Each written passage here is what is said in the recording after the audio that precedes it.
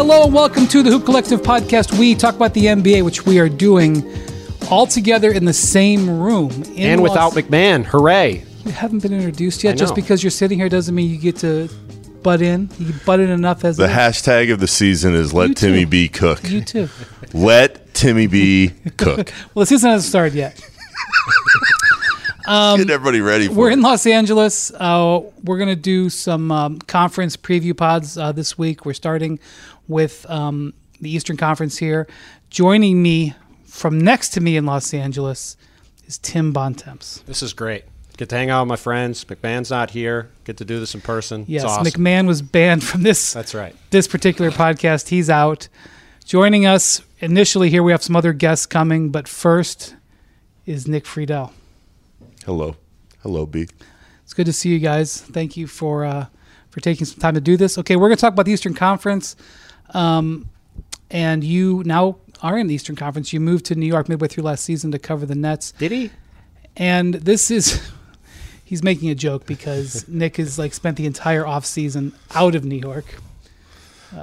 Been I moved to New York this offseason, and I've seen Nick for about 3 minutes in this. I just love tweaking Timmy B. I'll text him sometimes and be like, I'm visiting for a few days. Are you around? Come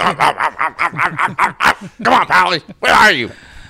We did have... I became a chihuahua on the pod. We're off to a great Nick and start. I did have dinner this offseason in Dublin, not in New York. And we had lunch the next day in New York. Yes, that's right. Okay, we talk about the NBA. So we're going to start off with the Brooklyn Nets. If not the most compelling team in the NBA this year, very likely to be one of the most compelling teams. In a way, I'm happy for you, Nick, and in a way, I feel for you. Because I'm happy for you because literally you will be in the eye of the storm every day, and that will be energizing. It's better than covering a team that's sort of not being paid attention to by ESPN.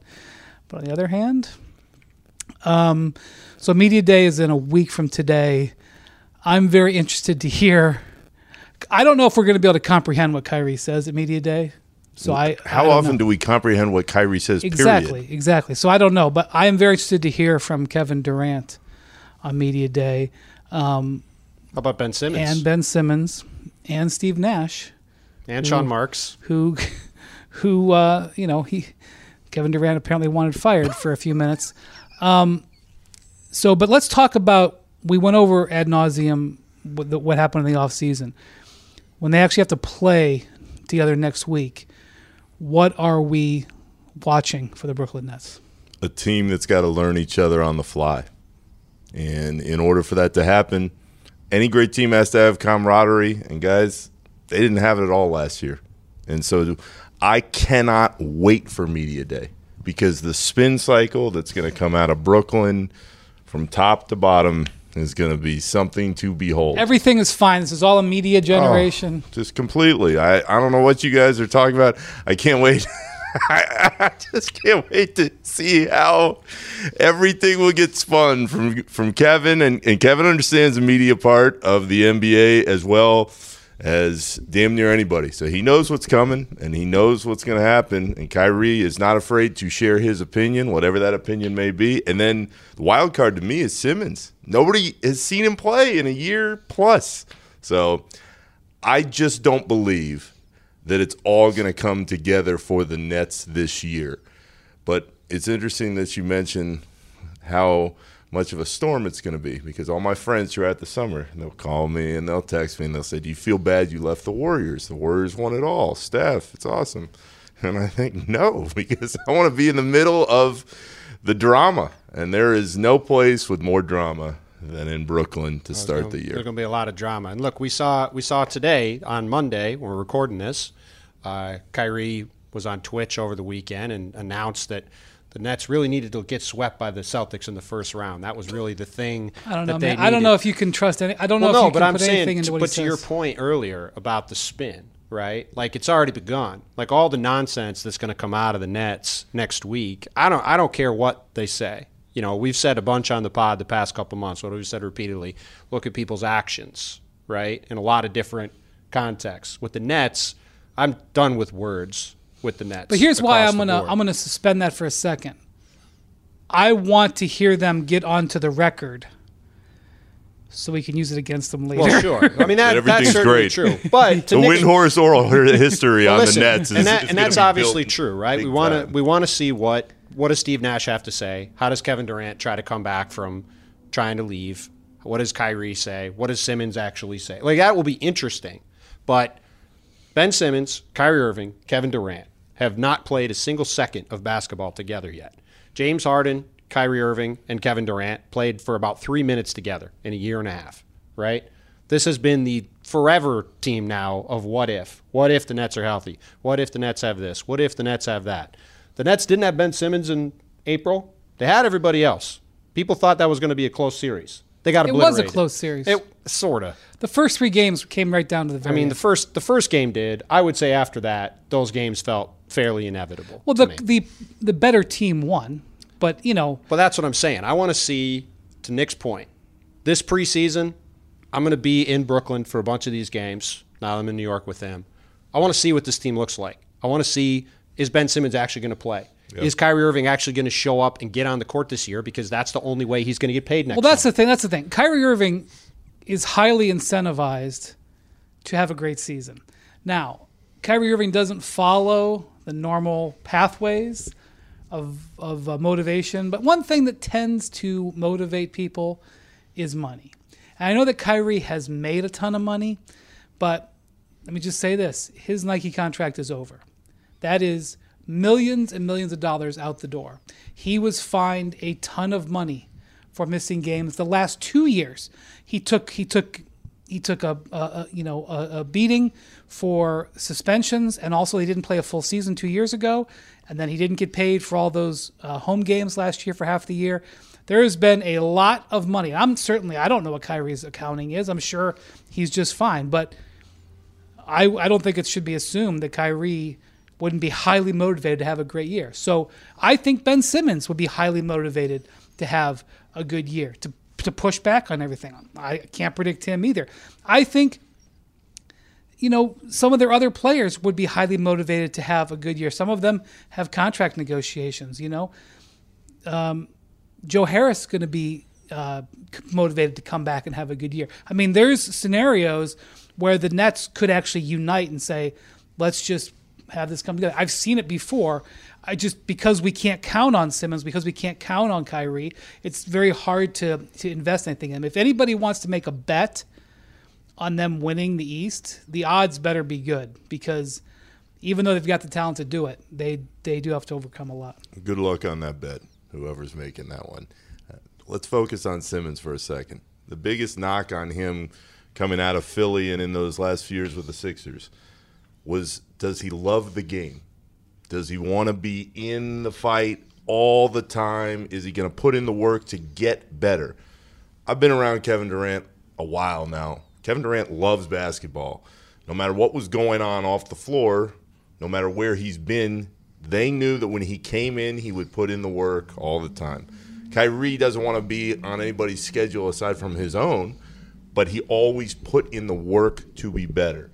With Simmons, the question is, just how badly does he want it? I don't know. I mean, I think this potentially sets up really well for Simmons. I think it certainly does, but he's got to be the one to prove it. And when you have two massive question marks, because it's not so much is the talent there. We know the talent is there, especially with Kyrie and Simmons. It's, do they want to be a part of the framework of this team? Day after day after day. It's why I laugh when people say, oh, well, there's no vaccination mandate now. Kyrie will be fine. No. Kyrie's got to show up to practice. Honestly, listen, man. And he's got to do what the rest of his teammates are doing all the time. If Kyrie only plays 55 games, because that's pretty much what he's averaged in his career. Mm-hmm. If he only plays 55 games, but he's invested in those 55, right, and they make progress, and he does have a period where he says he has to take personal time and he takes 3 games off, I don't think it's the end of the world. It's more about, is he invested emotionally into it? Well, and he's highly incentivized. Well, and let's talk about the rest of the roster, right? I mean, Kevin Durant's averaged 30 games played the last 3 years. I'm not sure he's going to be healthy. We know that's a skewed stat because he missed one. Then he's played 45 games the last 2 years. It's not a lot of games. He's had some knee issues. I mean, he's missed a lot of games. Let's see if he can stay on the court. Kyrie learned this summer he wasn't just going to get handed a max contract. We'll see if he's actually going to play. We'll see. Who knows what's going to happen with Simmons. But even beyond that, this team has no bigs. Nick Claxton is a pretty small. They have a big name, Ben Simmons. I mean, Ben Simmons has never played center. I think he's going to play center. mean, He's not going to play center against Joel Embiid. Well, he can't play center against a lot of people. They're very small. They have hardly anybody. They can use that to their advantage at times. Sometimes, but they have hardly any defense. They have hardly any size. So now they might have the single best 5-man offensive unit in the league if they have Ben Simmons at point with Seth Curry and Joe Harris on wings, and then Kevin Durant and Kyrie Irving out there too. Very good defensive players. They added Ben Simmons and Royce O'Neal. Those are two good defensive Royce players. O'Neal was bad for large stretches of last year. He wasn't as good as Bruce Brown, who left in free agency. That's a fair point that they did lose Bruce Brown. And let's see if Ben Simmons actually plays. But right now, Ben Simmons is the only plus defender on the team. They have very significant questions. So beyond the availability question, beyond the health question, you have a roster that's pretty weird. It's a weird fit across Warren. Right, T.J. What's Warren. he gonna Again, give we have you? no idea if look, he's a minimum signing. If he can actually play, he could be a huge boost to them. He also might miss the entire season. We have no idea. And the biggest key on top of Simmons and Kyrie and what happens to the end of the roster, guys, what happens when things go bad if they go bad early on? What does Kevin Durant do? That's true. I think that's one of the big things in the NBA this year. Does Kevin Durant revisit his trade request? Well, and we're going to talk more about the East in a minute too, but let's look at this in the context of the Eastern Conference as a whole. To me, there's 3 teams that are guaranteed to make in the playoffs, barring catastrophic injury: Milwaukee, Philly, and Boston. After that, you've got 6 teams. You got the Nets. You don't think Miami's guaranteed I don't to think make they're the playoffs? I think Miami's very likely to make the playoffs, but they have an older team. They've lost PJ Tucker. They didn't replace him. Jimmy Butler, as you know, could miss a bunch of time with injuries. I think they're going to make the playoffs, but I'm just saying. You have 5 spots left. You've got Miami, Brooklyn, Toronto, Chicago, Atlanta, and Cleveland. Those are 6 good to really good teams. One of them isn't making the playoffs. 3 of them are not making it out of the play-in tournament, and they're going to have to be in the play-in tournament. So, you go into this season, you talk about what happens in Brooklyn if things go sideways. I mean, think about what happened across the street. Right? Last year, everybody was saying, the Lakers are going to be fine. They've got Anthony Davis and LeBron. They're going to be fine. Well, when things started to spiral, they didn't recover. And in the Eastern Conference, this is not your, last year or 5 years ago or 10 years ago Eastern Conference where you could make the playoffs winning 37 games. If you're struggling, you can be 9th or 10th. The Cavs won 44 games last year, didn't get in. And right. Most years of my career, 44 games got you 5th. Sometimes it might have got you home court advantage in the first round. It's happened. Not a lot, but it has happened. So for a team like this with all these questions, it's not a guarantee they're just going to roll in. It's going to be hard. Let's talk about another team with there's question marks, Philadelphia. Another team that I'm fascinated to watch play. Kyrie Irving, highly motivated to have a good year. James Harden, highly motivated, good year. He only signed a 1-year contract with a player option. They have upgraded some of their roster. Some of the depth that they lost when they did the Harden trade, they tried to add back through free agency and trades. PJ Tucker, Eddie House, traded for who they trade for? DeAnthony Melton. DeAnthony Melton from Memphis. So they're going to be deeper. Last year, after the Harden trade, they did get better offensively. Their offensive numbers improved. So to me, I don't think they're that far away offensively. They need to be better defensively, and they need to show that they can shoot the ball because they lost some of their best shooting when they made that deal, when they shipped out Seth Curry. And obviously Danny Green, he's now gone as part of that trade, and he's out likely for the whole year. So Philadelphia, this is a team you cover closely, Tim. I think they're going to training camp in Charleston, South Carolina, to try to begin create the bonds there.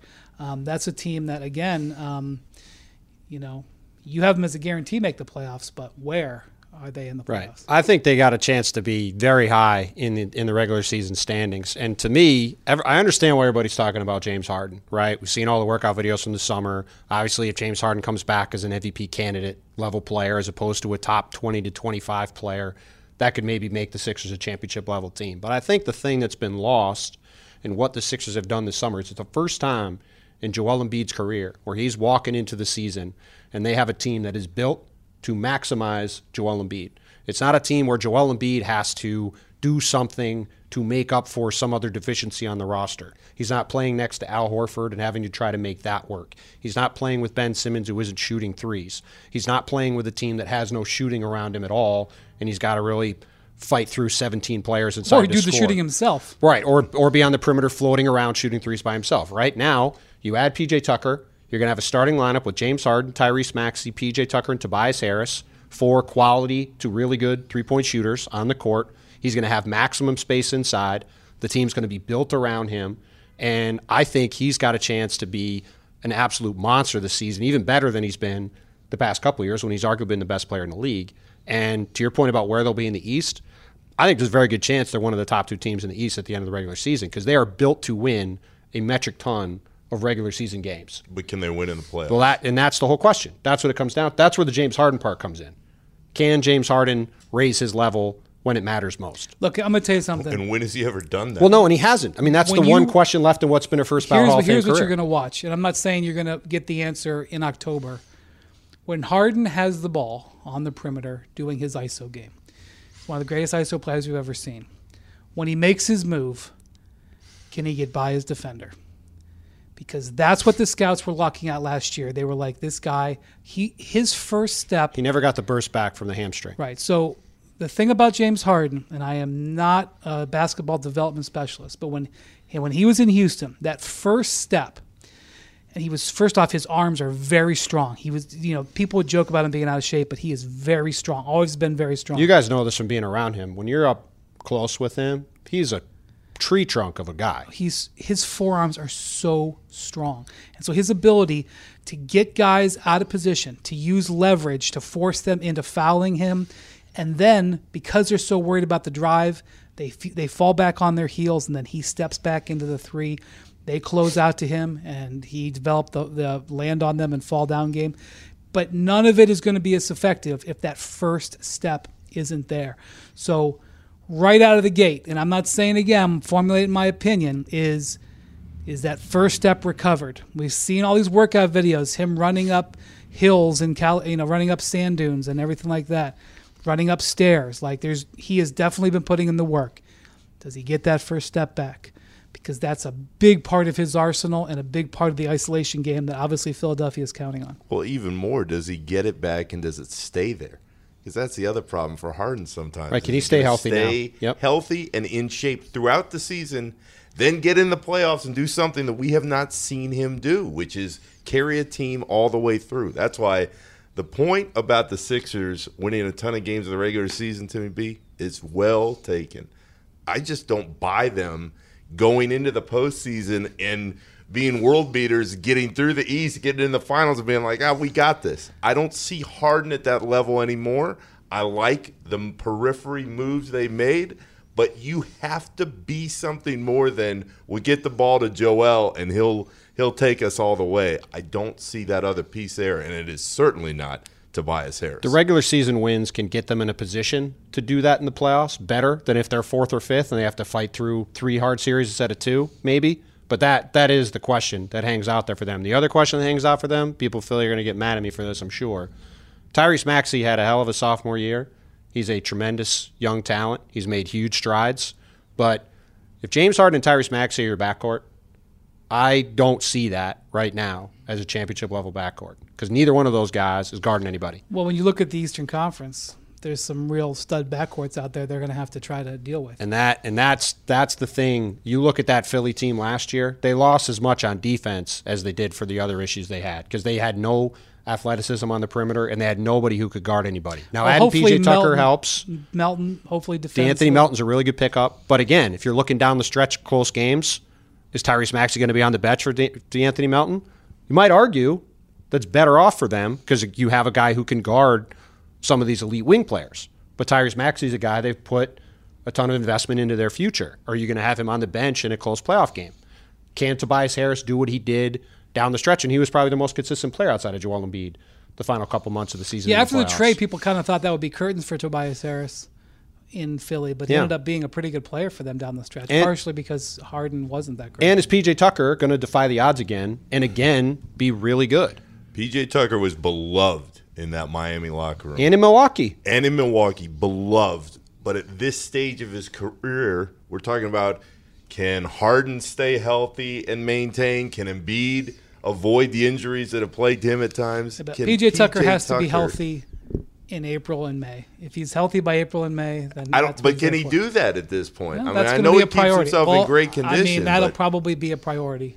It's a similar situation to Brooklyn, where Joel gives them a much higher floor because you know what Joel's going to provide you on a nightly basis. But again, there's a ton of what ifs, and they have a ton of questions to answer. And James Harden's at the top of that list for all the reasons everybody knows. He's never had that moment in his career. Before Nick leaves us, let's talk about the East champs, Boston Celtics. I think you were saying, Bontemps, you think one of the most impactful moves in the whole East this year, despite the Cavs trading for Donovan Mitchell and the Hawks trading for DeJounte Murray, was the deal for Malcolm Brogdon. And not so much that Malcolm Brogdon is like going to come in and be like an all-star presence, but that they were able to get him without touching their core. Adding a piece like that. Now, they did have a setback with Danilo Gallinari blowing out his ACL. That's a setback. I'm not sure it is in the playoffs, though, to be honest. Not trying to knock him. Obviously, he's had a great career, but he's not a guy that. Not trying to knock him. I just don't think he's going to be relevant in the playoffs. Well, but I mean, look, he's had a tremendous career, but I think if you look at him in a series against Milwaukee or a series against Philadelphia, he's not going to be able to. He was not going to be able to cope defensively. I think to be a huge factor. Right. Just Boston didn't have a whole lot of depth last year, so he provided a good. So we'll see how they're going to start and what they're going to do, how much Brogdon's going to handle. Well, I can tell you how they're going to start. They're going to start the same way they did last year. I mean, Malcolm Brogdon's coming off the bench. Yeah. I mean, that's 100% what's going to happen. Assuming health, they're going to start the same five guys. Marcus Smart's their point guard. And I think, look, Malcolm Brogdon's stock has taken a pretty significant hit the past couple of years. He's been hurt a lot. There's been some chemistry issues in Indiana.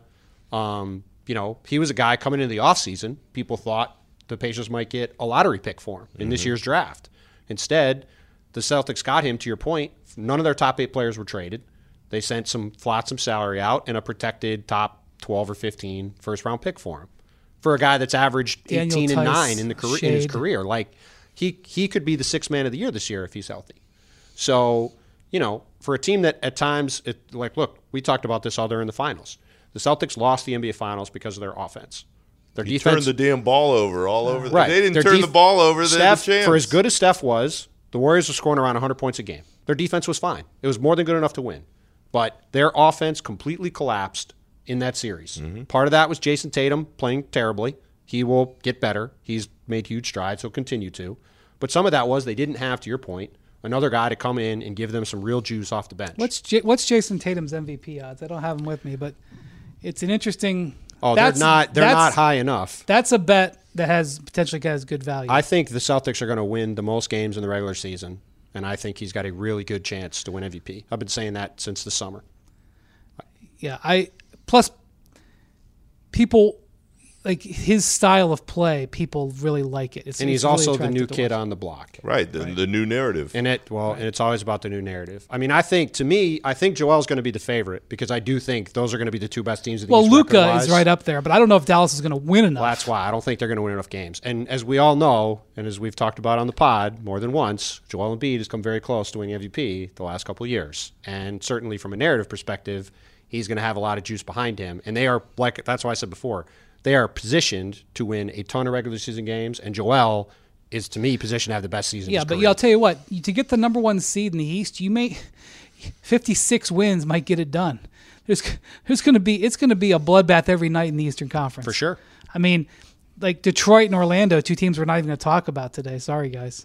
Yeah, teams like Washington and the Knicks. Yeah, Washington. I mean, Bradley Beal's going to shoot with the Wizards to wins at home. Yeah, they're full of decent. I mean, the Knicks are 10, 12 deep with solid rotation players, and we know Knicks' old buddy Tibbs is going to have them ready to go every night. I mean, they're not going to be a fun team to play. They're going to struggle to get, higher up than 9th or 10th, but they're going to be a pain on a nightly basis for sure. In the end, I still think it is Milwaukee, Boston, and everybody else.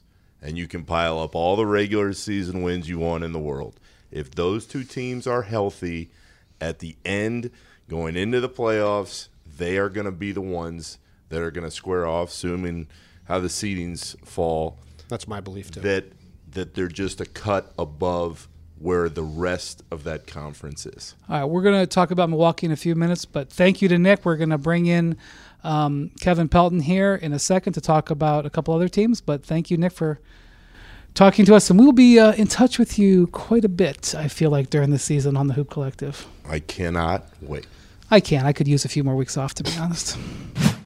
Now let's talk about the play of the week. The pressure to follow up Hypnotic and Cognac weighing heavily on the team. Hypnotic was in the cup, blue and ready for the play. And boom, Añejo Tequila came in with a smooth assist to Hypnotic's tropical fruit finish. Shaken, strained, poured. It was green and good. The playmaking splash shifted the tempo. Another great cocktail from the Hypnotic team. Every season is Hypnotic and Tequila season. Hypnotic Liquor, Bardstown, Kentucky, 17% alcohol by volume. Hypnotic reminds you to think wisely, drink wisely.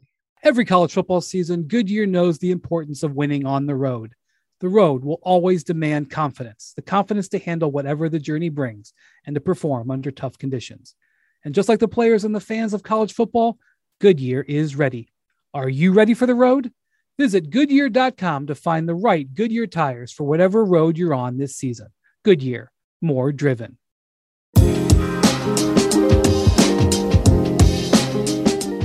Okay, now joining us is the machine, Kevin Pelton. What's up, man? How are you? Well, I literally have the machine. We have the computer. The actual here. machine. Yeah, we're very disappointed. It's very or at least, far away, though, and if you can actually read from this far away, I'll be very impressed. I'm very disappointed that my man, the machine, who I love to doesn't death, have it memorized? doesn't have it in his head. How is the machine not computing this in his head and just telling us what's on the screen? Why do we have to look at it? Look, the last time I tried to do this from memory on the Low Post a few weeks ago, I misquoted it. So that's what I wanted to avoid here. Okay. We don't talk The about Low other Post, pods on what's this that? pod. Is that a new operation? I can't read those numbers, so you have to have them. So We'll help you out. you've done your projections. Preliminary projections. Preliminary. Now, to be fair, the machine did say they were preliminary. I just don't want to be held to them if they change a little bit between now and the start of the season. How very analytic of you. We're going to give Kevin a break on that because people like to come down on him very hard for his projections. Yeah, So. I think they more come down hard on him for his grades. I didn't do the projections last year. There was a reason for that. Oh, wow. Yeah.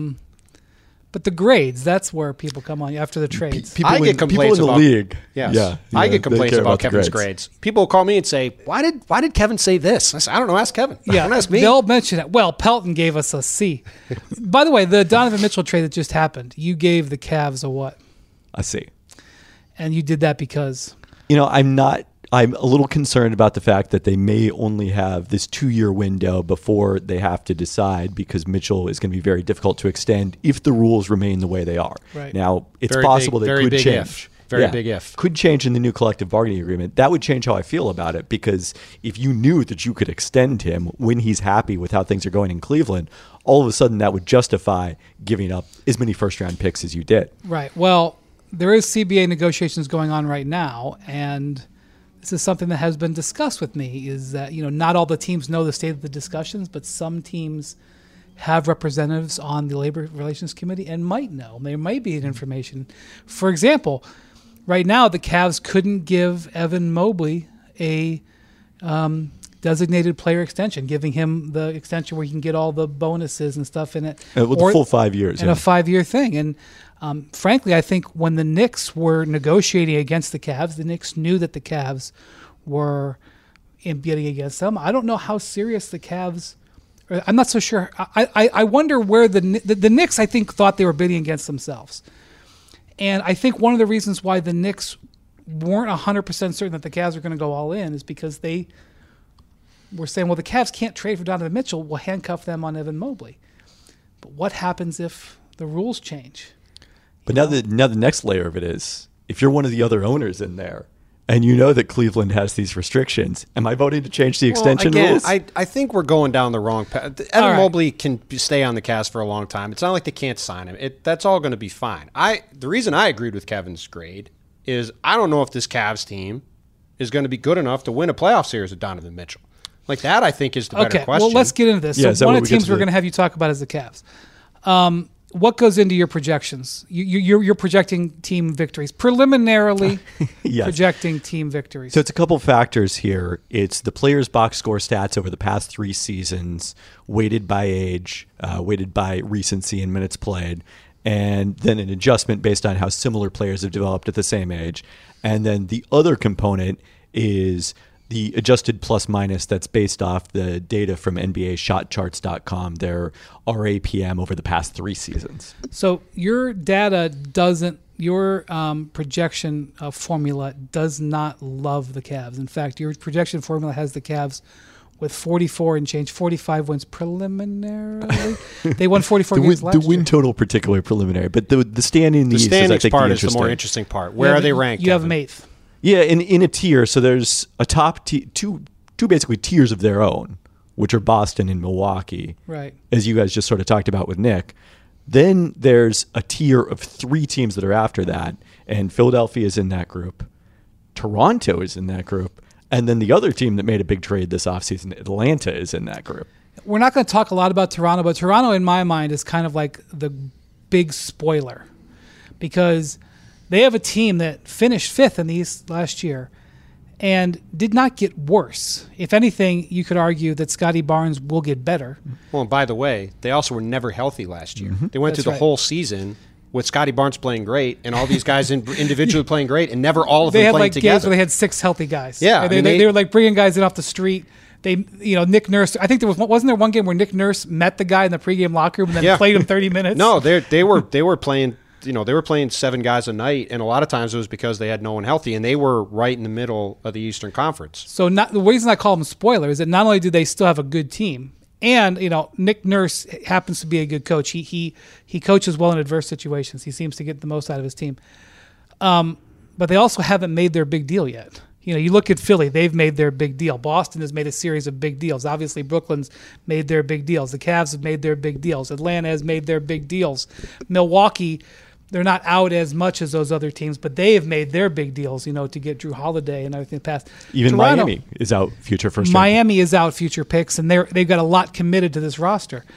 Toronto is holding all its picks. They have all their firsts and I think all their seconds. You just explained why we had them not all in those rankings over the That's summer. right. That was a source of Different all in on nothing. That's right. Different podcast. All right.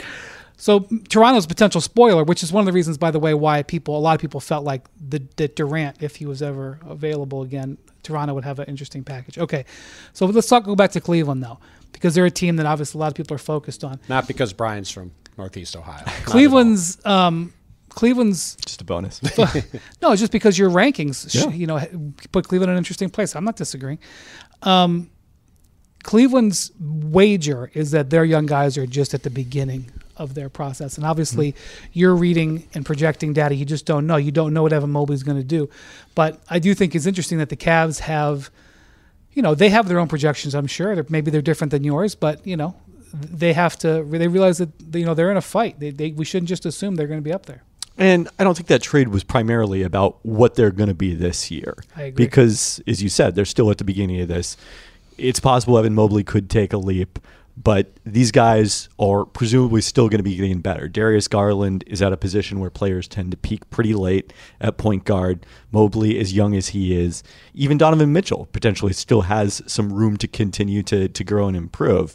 And hopefully at the defensive end of the court, because that's one place where those projections are not so strong. Well, yeah, they have a chance to be pretty awful on defense when you look at Darius Garland and Donovan Mitchell. Obviously the big guys are great, but I'm just talking about perimeter defense. Yeah.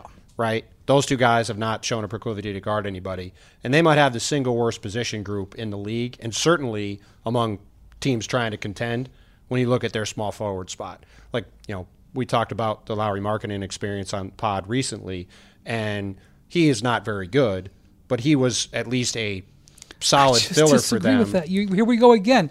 we He's don't not need a to- star, but he is a quality NBA player. Jamal's on the other side of the room making lots of faces agreeing with me.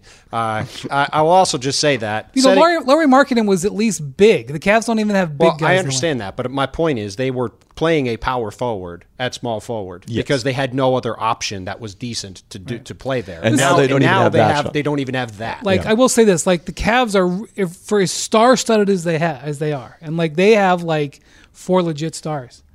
Like they're like really, really hoping that Isaac Okoro has a step up third season. They need Isaac Okoro, who was a high lottery pick, but like he hasn't been impactful as Well, first. who's going to guard Jason Tatum, Jimmy Butler, I agree. James Harden? Listen, I agree. Trey Young.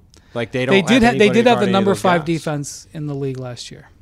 Well, So- look, they're sort of relying on a supersized version of what Utah did. Where like instead of just Rudy Gobert, it's now Jared Allen and Evan Mobley who are going to do that, which will work to a point. But if you have no defender to put on any of these elite players in the East on the wing, it's and going I to be a think challenge. Utah finished 5th last year and didn't like the upward mobility, and so they torched it. All right, where your projections are interesting is what they say about the Atlanta Hawks. Your preliminary projections have the Hawks is finishing 4th in the East. What do you like about the Hawks that have them ahead of quite a few other pretty good teams? Yeah, I think for them is compared to Cleveland in particular, it's frankly the argument that Tim has made on the pod, which is I don't like this already. I the understandably machine knows where the smart people are. I don't think I agree on marketing. Even though Cleveland might have the better talent at the high end with 4 potential all-stars, and it's hard to see that many guys on Atlanta's roster being that good, it's 7 deep for the Hawks. And DeAndre Hunter is a level above where Isaac Okoro and those Cavaliers small forwards I think you're is. being kind. Say Yeah, you might want to say Okay. 3 levels Yeah, above. fair. Yeah. But their Onyeka team makes a lot Okongwu. more sense. Like roster-wise, the Hawks just make sense. Well, they're deep. They're That's so what I mean. deep. They positionally fit very well across the board, especially now that you had DeJounte Murray, Seattle guy. We know why Kevin's high on the Hawks. Really, is that Well, they traded for a Seattle guy? I don't know. I mean, he's busy feuding with Seattle guy Paolo Banchero. That's also so true.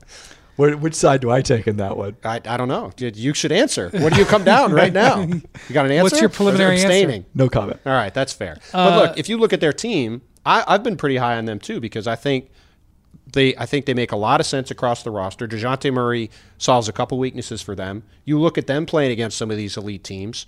DeAndre Hunter has not been healthy. He needs to stay healthy. But if you have him and DeJounte Murray, now you have 2 guys you can throw on any perimeter players on the other teams and at least feel like you have a fighting chance of guarding them. Then you have Trey Young, who is a single-handed top 5 or 10 offense by himself. He is. I don't know if everybody, certainly in Atlanta, Trey Young was dynamite last season. He had a dynamite season, and the Hawks underachieved as an overall team coming off the conference finals. Well, And it also so- doesn't help that he was awful in that playoff series against Right. Miami. I That's was what going to people say remember. that. Dynamite I know. regular season. That's true, but he did get him through the play-in tournament. No, for and- as good as he played, that's just unfortunately that's the thing yes, people remember. that is true. But he was awesome the year before against New York. No, he was So- incredible, and he had a great year last year. So I just like their depth, and we talk a lot about Evan Mobley, and I get that, but Onyeka Okongwu to me has a chance to be a hugely important player in the East because I think he's immensely talented. He's also had a bunch of injury issues, but if he can stay healthy, like 2 years ago in the conference finals, he was going toe-to-toe with Giannis and was the best option Atlanta had to guard him. Now, obviously, Giannis was still getting what he wanted, but like he's a kid with a ton of upside. And if he starts to realize that and Hunter stays healthy, like the Hawks to me just have a lot of upside compared to, as Kevin's pointed out, his projections are higher on them than I think the general public, They've and also, I can see why. They flirted with the John Collins trade for months. They didn't make one, but they have Collins and they have the first-round pick that they got from Sacramento. They obviously were out picks that they traded to San Antonio, but they did get a first-round pick when they moved out Kevin Huerter.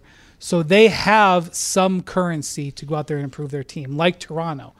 They have not, while they have traded a bunch of stuff, they still, if they're looking to improve their roster this year, they have more to trade where they can not hurt their core as so many of these other teams do. So I think that's a factor too. We mentioned the Heat a second ago. The Heat fall through the cracks a little bit because they didn't make a dynamite move this summer, what a bunch of other teams did or had big headlines around them like the Nets.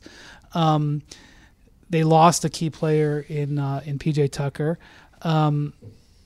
Where preliminary projections have the Heat right now in the East? So they are in that same tier with Cleveland, a little bit ahead of the Cavaliers, but close enough that it's within the margin of error for that group. And that's kind of putting you on the bubble of, are you going to be in the play-in? Or If you're a Heat fan, six? you're like, what are you talking about, machine? We were the number 1 overall seed last year. Okay, we lost PJ Tucker. We didn't know he was Michael Jordan. He's a quality player, but there were whole games where he didn't take a shot, or he took one shot. How did the Heat fall that much? And if we would have had projections last year, Miami probably would have outperformed them by as much as just about anyone, because who would have said coming into the season, the big question was, well, the Heat have no depth. How are they going to deal with that after they lost a bunch of guys? And then lo and behold, Max Strus becomes their starting small forward. Right. Caleb Martin comes in and gives them really terrific How minutes. about Gabe Vincent? Yeah. That's a guy that nobody talks about, is Gabe Vincent. Kyle Lowry missed a lot of time last year, and Hero was banged up too. And they were rolling out in the conference finals, starting Gabe Vincent and Max Strus, with Jimmy Butler dragging one leg, and they're one shot away. That's the thing about the Heat, is I think that they love being overlooked. Well, they're in the position they want to be in. They want to be the team that they can put the chips on both their shoulders and say, nobody's believing in us, nobody's talking about us, we're going to be fine. And as you've called Erik Spoelstra the mechanic for a long time, and for good reason. He finds parts and he puts them in the right places, and their team wins no matter who's on the court. It's a lot like San Antonio. Gabe Vincent, Max Strus, Omer Yurtseven, they just find guys, they plug them in, they make it work over and over again. Projection systems like this take into account age, availability, injury history. Jimmy Butler, obviously an older player. They lose PJ Tucker. Kyle Lowry had some personal stuff going on last year, struggled, didn't play to the same level. I think he'll be better this year, probably by a decent amount. But Miami is one of those teams, like we were talking about with Nick. There's going to be a really good team that missed the playoffs. There's going to be really good teams that are in the play-in tournament. This isn't going to be a cakewalk for Miami and some of these other teams. And if you have some injuries early, you fall in a bit of a hole early. Like Atlanta, both the last 2 years, has fallen in a really big hole and come on super strong second half. Hawks were I think third in the East in winning percentage after third or fourth after January 1st, but they were horrendous the first 2 months. You can't do that this year and escape. You're just going to be in a hole you can't get out of. Yeah, so a couple of things with the Heat. So one, do they extend Tyler Hero? Can they find a number that Tyler Hero would accept? And if they don't extend him, do they trade him? Does he become a tradable piece? And I think a lot of people would be interested in Tyler Hero. If you can't imagine why Brian would say that. Let me just say, it wasn't that I think Tyler Hero is the best player in the league. It's just that I feel like he's an important player to them, which I think was backed up when he won Sixth Man of the Year, practically unanimously. I voted against him. Preliminarily, he voted against him. That was final. Do you think that they can move Duncan Robinson's contract? Because that is a big trade piece for them. They are out one first-round pick. Well, they can.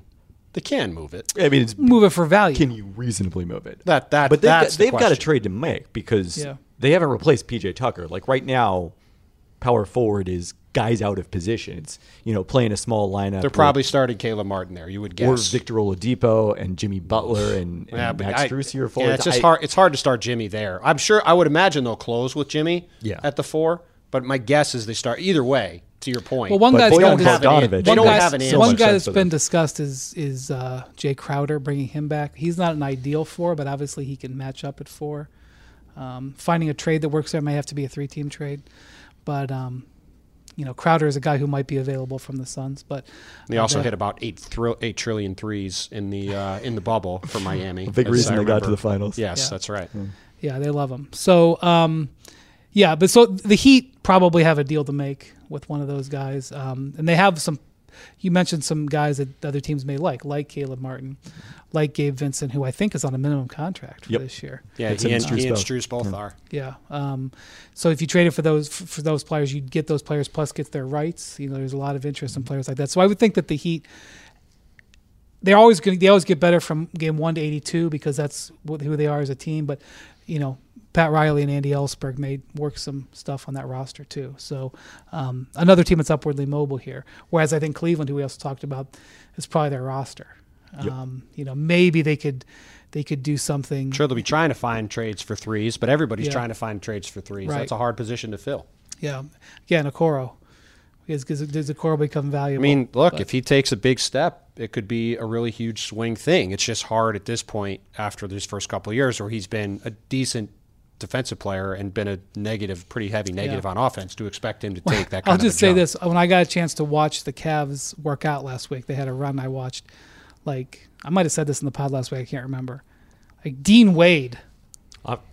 He's got the best projection of any of the players we've talked about as small forwards. Karis LeVert's Yeah, a I little mean, he better, probably but- should be their starter there, really. Dean Wade, like, was doing things on the court. So, I mean, maybe it's the year of Dean Wade. I mean, maybe one of the key players in the Eastern Conference is Dean Wade. Last year, I would argue that Tyler Hero was one of the most important players in the conference. This year it might be Dean Wade. I'm not quite as effusive about Dean Wade. I'm just telling you, I watched him. He looked pretty good in that. Well, he's also pretty big, and if they are going to go with the same strategy of just let's get as much size out there as we can, especially next to two really small guards, And like especially if you play some zone. With yeah, those guys. I mean, look, people will laugh because he's a 6'9" white guy, and we're talking about this guy no one's ever heard of who sounds like a made up player in 2K. but the truth is, like, he legitimately might be their best option right now at small forward, which both is a credit to him because he's become a guy that's turned into a player like Max Strus, some of these other guys. And it's also a sign that if Cleveland seriously wants to contend in the East, to me, they have to find a way to address that spot. Because when you're going up, even if you're going to try to play zone and muck some stuff up, if you're going up against Jason Tatum and Giannis and Jimmy Butler and Kevin Durant in the playoffs, that can't be your answer. Well, It's not Karis gonna be good LeVert is enough. in the final year of his contract. He wasn't a great fit for Cleveland after they traded for him, but he was incentivized to have a great year. And if LeVert has a good year, he's also a potential trade chip. That's a trade chip that the Cavs would be able to have, but he's got limited value in the last year of his contract when they have no real draft compensation anymore. All right. Well, thank you, Pelton, for stopping by. Always take a look at what Pelton is writing on ESPN Plus. It will make you smarter. It makes us smarter all the time. Thank you. Thanks for having me. If only starting your fitness journey was as easy as starting this podcast. The truth is, all the lift big, get big, and Beachbody ready in 3 weeks pressure stops most of us from even starting.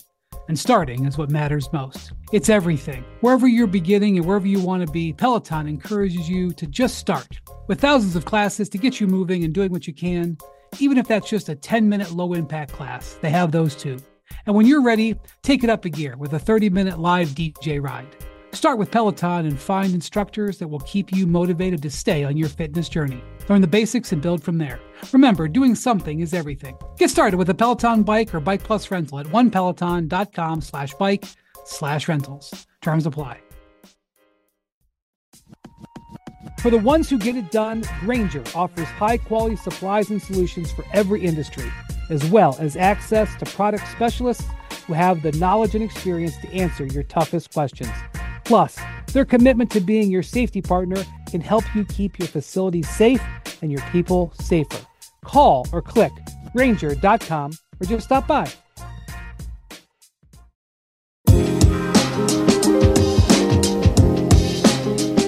All right, now to talk about the Bucks and the Bulls. He bounces up Interstate 94. How many hours on Interstate 94 for you, Jamal Collier? Like over the course of a season? Yeah. I don't even really want to think about that number. How many times? The I make answer that hour and a is half. a lot. In a geographical oddity, to get from Chicago to Milwaukee, which is pretty much due south of Milwaukee, you take 94 west. Yeah, it's bizarre. It has to confuse many people. I remember the first time I did that drive, I almost didn't take the road because it didn't make sense to me. I was like, wait a second, why is it telling me to go west? And then I was like, well, I guess it's going way north and then west, which it does. But once you see the Mars Cheese Castle, you know you're on the right. Now that's spoken like a man who spent a lot of time on I-94. Now, Friedel, who used to live in Chicago, he has no sense of direction. So he sees 94 west and he has no issue whatsoever. He's like, sounds good to That's me. right. Let's keep going. I'll just keep going this direction, see where I end up. Looks good to me. Just keep the lake on the right. So, Jamal, you had a story about Lonzo Ball about 2 weeks ago that it had to land like a thud in Chicago and their fan base. Well, tell me exactly what you reported, and then we'll talk about that from there. It's January we're talking now when Lonzo Ball goes down with an injury, and the initial timeline is 6 to 8 weeks released by the team after the surgery. And we're now about 8 months removed from this, Right. coming up on the next season. And there's still just a lot of questions and uncertainty. So what did you say? Like that, you said he would not be ready for training camp. So Lonzo is, not going to participate in training camp. He's in Chicago. He'll be around, but at this point, all signs are he's still having pain in the knee. Every time he starts ramping up basketball activity, he's just feeling some discomfort with certain activities and was tied to running earlier in the season. I don't know the specifics of it here, but I know that was a big issue for him. And you're now looking at not being ready for training camp, and that also sets you back for starting the season on time. That's and what I was going to tee you up for. If you're not participating in training camp, when do you start participating in the regular season? It ain't going to be on October 18th. Not on opening night. No. And so, like, I know you've got to be careful about what you say because you're reporting it. It doesn't look good. It doesn't look good. I don't think they have any idea when he's going to play. And a point guard with knee and issues in Chicago heading into their season is. I know. You talk about playing a thud with the fan base. Okay, so not what they want. Well, and our pod made people in Chicago very unhappy last year, specifically with me, because I wasn't very high on their team. But you go back to the early part of the year when the Bulls were really good. It was driven by, as much as it was DeMar DeRozan having maybe his best year and making some insane late game shots. It was Alex Caruso and Lonzo Ball single-handedly making them a pretty good defense top by 10 themselves. defense there. And that was those two guys were unbelievable. And without them, they'd had no shot. And without them, they went off a cliff. All right, so let's just say Lonzo's going to be out indefinitely. Now let's talk about what the Bulls actually are. Have a good idea they're going to have on opening night. They are, I'm sure, very excited about getting Patrick Williams back. He was a core part of their rebuild. Yeah. A guy they took 4th overall. Obviously, DeMar is coming off of an all-star season. There's a lot of excitement about him. What do you see that the Bulls are going to be able to count on going into this year? I think you can also count on Zach LaVine being a little bit better. I mean, Because I mean, he's coming off knee surgery. He is, but I think that I just don't think we should assume that he's going to hit the ground and be everything A-okay. And that's fair. I think that he was so good in the previous few years and even before the injury that if he can get, even if DeMar DeRozan, if you look at the season he had and you say, can he replicate that performance where he's in the MVP discussion for half the season? Maybe not, probably not. But you do, if Zach can get back to being healthy. Well, the Bulls made a $200 million bet on it. Then you think that you're going to get more from him, and I think that that's something that they're going to be expecting. I really think that both the teams I covered had really fascinating off seasons in their inactivity, and maybe that's just my job is to be hype about these teams doing nothing. But the Bulls are looking at when Lonzo went down, and we had those guys in that first half up until January. They were in first place, and the Eastern Conference is better, and the Eastern Conference is good and deep, but they're looking that we were closer to that first place team than what we saw afterward. And by the time that Milwaukee series, I mean, Caruso never got right after the injury, that he has with the Bucks, and then he kind of had some hamstring injuries and a back issue at the end of the season. They feel good about where he's at. They feel good about having Patrick Williams there for the full season. We talked on this pod about how Cleveland has poor wing situations. I mean, with Patrick Williams and Ayo, I mean, the Bulls can feel good about their potential wing defense. Well, what I would say is the word potential is getting a lot of use there. Yeah. Because Patrick Williams had a pretty up and down rookie year, and then he missed all of last year through a freak wrist injury. So when we talked about Onyeka Okongwu earlier. We talked about some of these other young guys in the East. To me, if I'm a Bulls optimist, or I'm trying to be a Bulls optimist, you've got to be saying Patrick Williams is going to take a really big step, because if he doesn't, it's hard to see where they're going. Another guy that we have not mentioned is Vucevic, and he was the first domino that they made at the trade deadline, and that was 2020, I believe, where they. Oh yes, we've talked about it on this podcast recently. They make the trade for him, and he was. He's admittedly struggled to adjust to playing alongside DeMar, playing alongside LaVine, and really just fitting into a new role as this kind of third all-star along those guys. And for all the things that the Bulls point to with injury and Lonzo and Caruso and such, DeMar, Zach, and Vooch played a whole lot of games together last year. And they just need Vucevic to be better. He shot, I think, 31% from three. That's one of the lowest he's had since 2017. It's the lowest percentage he's had since 2017. He really was not very good on defense for them last year. That's why they counted so much on Lonzo and Caruso to be their perimeter defense, because they just really had nothing on the sort of backside to protect the rim. So they need a better output from Vooch as well. He did settle down and was better in the second half and in the playoffs than he was at the beginning of the year, but he was a disaster earlier in the season, and they just kind of can't afford for him to struggle that badly. I just think, again, if you're the Bulls, you're saying, okay, how are we going to manage this Lonzo injury? How are we going to manage our challenge? Your young guys are going to get better. Io Dosunmu is going to get better. I love watching Kobe White play. He's got dynamic offensive ability.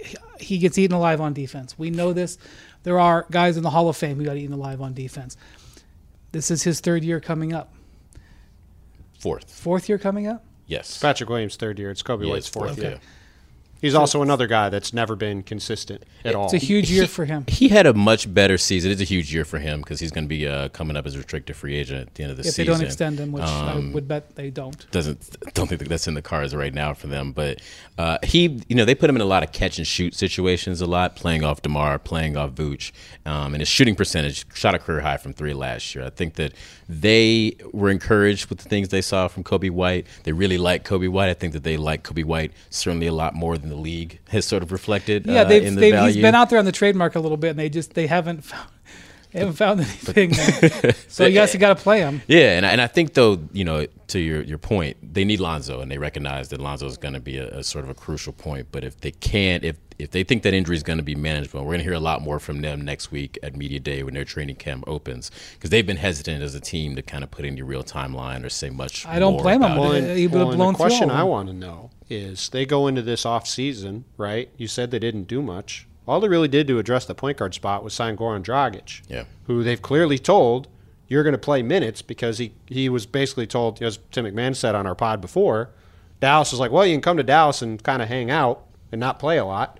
And I think Goran has said publicly that Chicago said you're going to play a lot of minutes. Yeah. But if he's the only option you've really got at point guard for a good chunk of the season, that's not going to work. Well, you'll have Caruso. I think you'll have Kobe and Io as well. And I think if you see those young guys struggle, and especially later in the season, if you have a full complement of guards, you got a veteran who's sort of been through it to know that you could maybe has an option if one of the young kids are struggling. But my point is they've clearly told him you're going to play. So if that's the one, and like I like Io, he's an interesting young player, but like Caruso, as much as we've talked about how much we like him, I like him as a player. He's not a traditional point guard. No. Io's not a traditional point guard. Kobe certainly is not a traditional point guard. So he likes to shoot. So the only guy, and obviously DeMar and Zach are going to have the ball in their hands. That's fine. But they really only have right now one healthy traditional point guard, and that's Goran Dragic, who I again love as a player, but wears a knee brace that goes from his ankle to his hip now. Like jaw dropping. I've not seen it. When he came back last year and started, he was away. For he's been wearing. He wore it in the bubble. I know, but I hadn't seen it in person in the bubble. Oh, right. He signed with the Nets, and I went to a Nets game, and I saw it in the pregame. I was like, does he play in that, or is that just like a pre? For fans that haven't seen it, it's legitimately a brace that goes on the vast majority of his leg. The thing must weigh 7 pounds at least. It's got to. It's incredible. It's like a knee brace from like 1987. So I'm just curious to see, if as you've reported, the Lonzo situation is unclear. Yeah. If the only thing you did was add an old point guard who's had injury issues, it's not a plan. It's not great. Yeah, and one of the things also that they struggled with in the series against Milwaukee basically just dared them. Shoot from outside, shoot from 3. And they had nobody that was capable of beating them. Right, Lonzo, as great as DeMar is, that's not his thing. It's not his thing. And I think that you can send doubles. And Zach's injury and getting COVID also maybe threw it off a little bit. But when you can send doubles as Zach and DeMar, and Kobe's maybe spotty from 3, Vooch wasn't very good from 3, Pat Williams takes a long time to shoot that long arguing 3. I just think that they thought they were going to be, they were in for Gallinari before he gets injured, and they thought that would be maybe the answer to that problem, but they really didn't address that at all either. As add Zach some more shooting for played on a leg and a half Yeah. For the second half of last year. He gutted through it. He was the best he was in his career before that knee injury started bothering him, and then he went away right before the All-Star break, and he went on a kind of little knee vacation.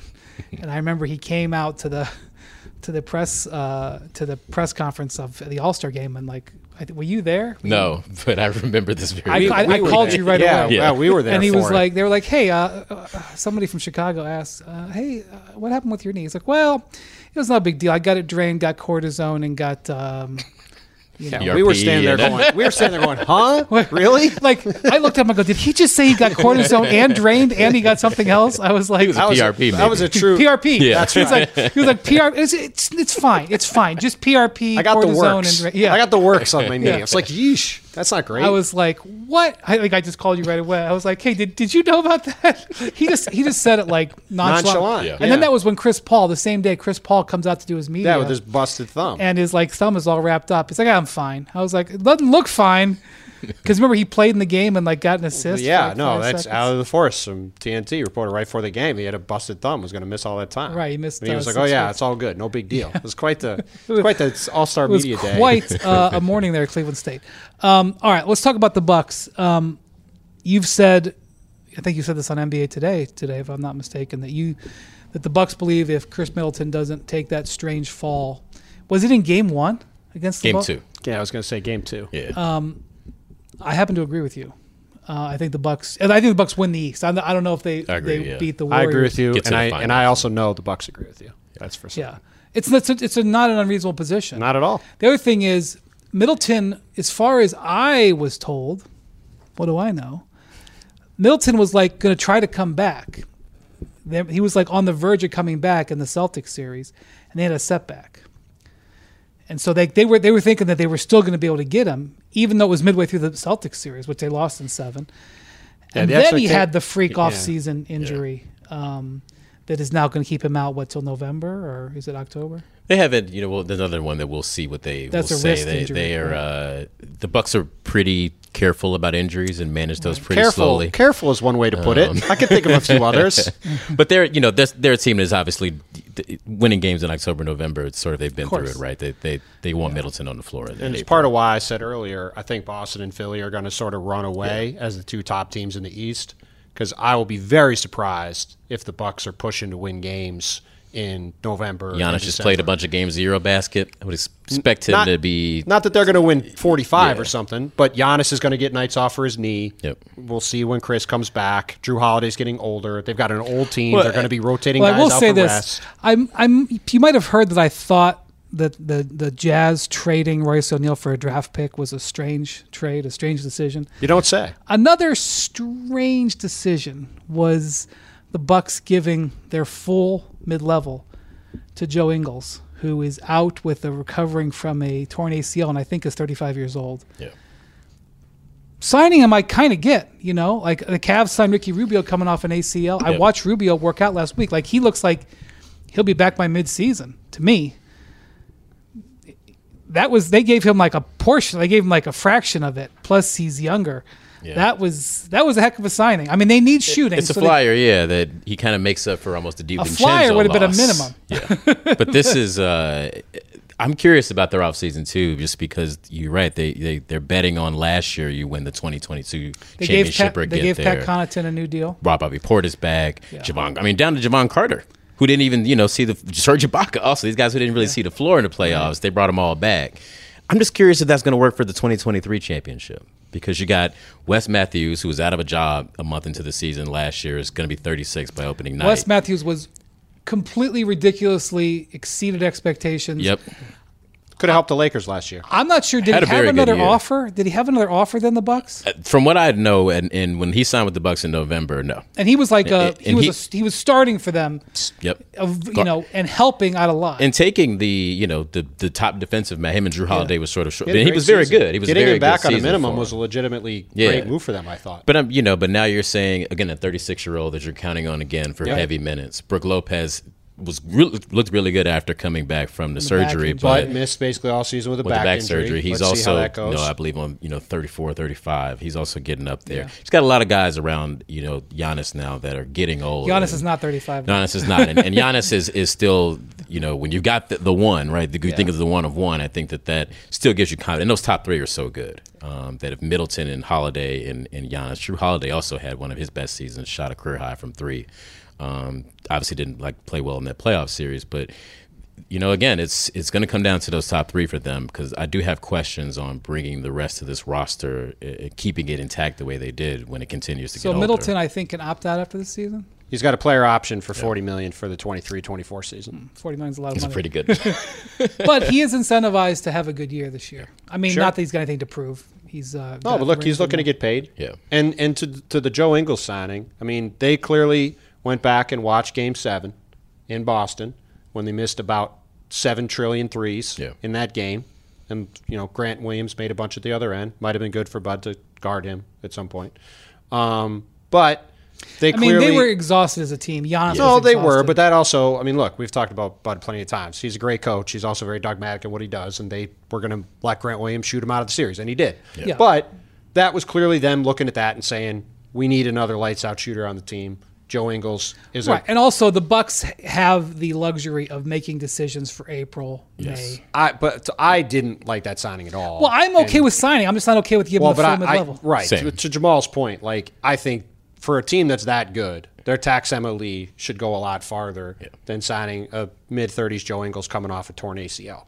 He might not have been worth the mid-level or the mid-level last year before he got hurt. He was not having a great year for the right. Jazz. So, look, I mean, and George Hill was a complete disaster last year too. So the one thing I will say for Milwaukee, Brought him back too. he was just on another. He was just okay. on a contract, Yeah, that's but right. they have a lot of contracts they can trade. That's true. Grayson Allen's making $8-9 million. George Hill is making around $4 million. They've got Joe Ingles on this deal, which is a movable deal. They've got somewhere between Brook Lopez on an expiring deal. Yeah. They've got somewhere between $15 and $30 million that they And can. I think move they've around reached in a the deal. point where they've moved past the New Orleans picks. I think that they have a distant first if they need. I think they have Pick a two package. Yeah, they down have- the road. At least one. I think So they have the ability to do some stuff, and that is a team that, as the season goes on, I think they'll be pretty aggressive in looking around because I think, They always are. they have been Remember aggressive. they tried some stuff last year. I mean, they brought in Rodney Hood and Semi Ojeleye, and those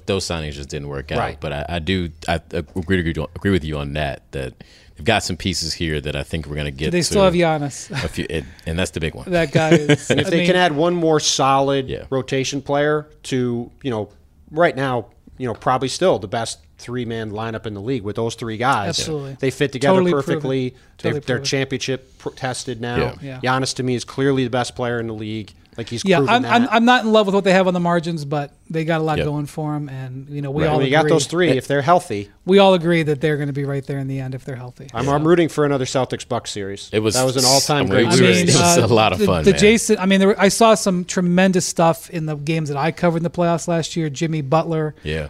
with an all-time performance in Game 6 in Boston to bring that series back.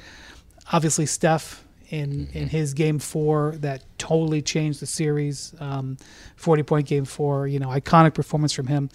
Jason Tatum's performance His in Game Game 6. 6 Yeah. to keep that series alive. Yeah, I mean, that's Al Horford in Game 4. Al Horford. Incredible. Man. Giannis that entire series. I mean, you look, Especially Giannis had one of the beginning greatest of it. individual series Giannis of all time. Yeah. was absolutely It was as well as I've brilliant. seen him defend it, and he put, 4 40-point games or 3 Yeah, 40-point he was- games. I mean, whatever his stat line was, I'm pretty sure it was the first time it had ever happened in a playoff series. I mean, it was out of control. I think every time we left a game, post game one of those nights, I was convinced a different team was going to. We'd leave one, I'm like, the Bucks are going to. Well, I thought when the Bucks go into Milwaukee in Game 5, Giannis is just absolutely brilliant, and win Game 5 to go home. And the Bucks are dynamite at home. Yeah. Dynamite at home. I mean, we arrived back in Milwaukee.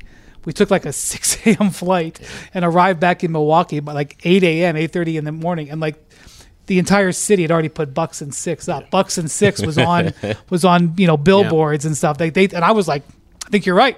I think it's gonna be Bucks and 6. And it's interesting. The one thing that we haven't had, because especially since we're talking about the East as a whole on this pod, you go back through the past 8-10 years in the East, and there really hasn't ever been a consistent rivalry of any kind at the very top, right? The last one we had really was Pacers Heat when they played 3 years in a row in the playoffs. I mean, and that's a Cavs, real, Bulls. The Bulls never won. that was but- one. That was really Yeah. one series. It The doesn't Heat- count. I should say LeBron Bulls. Yeah, LeBron Bulls. but that's more on over the a longer Heat. period of time. Like, you haven't had. I mean, even Raptors versus LeBron, but that was. But So you haven't that had was like a rivalry you haven't had also. like a Pacers Knicks. But or we've now Pacers had the Bulls. Bucks and Celtics play a few times in the playoffs. They had that 7-game series in the first round Boston escaped from. They had the series when Milwaukee knocked out the Kyrie team. We now had this series last year. Like this there's some real equity in that matchup, and we've got a chance over the next couple of years with Giannis and Jason Tatum, Chris Middleton, Jaylen Brown, like Marcus Smart, Drew Holiday. There's a chance for that to really be kind of the defining matchup.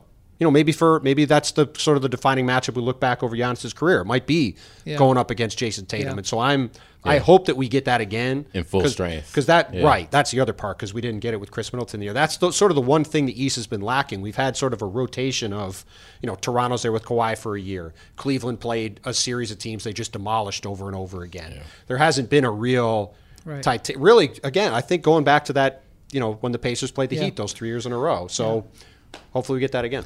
All right, thanks, Jamal. Thanks to everyone. Thanks to our producers here in LA. They all can't believe we talked for so long. But what am I supposed to do? All right. Later on this week, we will have a Western Conference preview where we're going to let Ben McMahon in here and we're going to kick Bontemps out. That's right. Thanks for listening to Hoop Collective. We'll talk to you soon.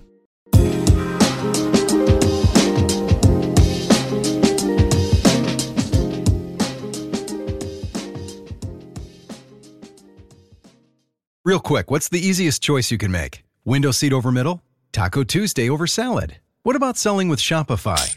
Shopify is the global commerce platform that helps you sell at every stage of your business. From the launch your online shop stage, to the first real-life store stage, all the way to the did we just hit 1 million orders stage. Shopify's there to help you grow. Sign up for a $1 per month trial period at shopify.com/hoop, all lowercase. Go to shopify.com/hoop now to grow your business, no matter what stage you're in. Shopify.com/hoop.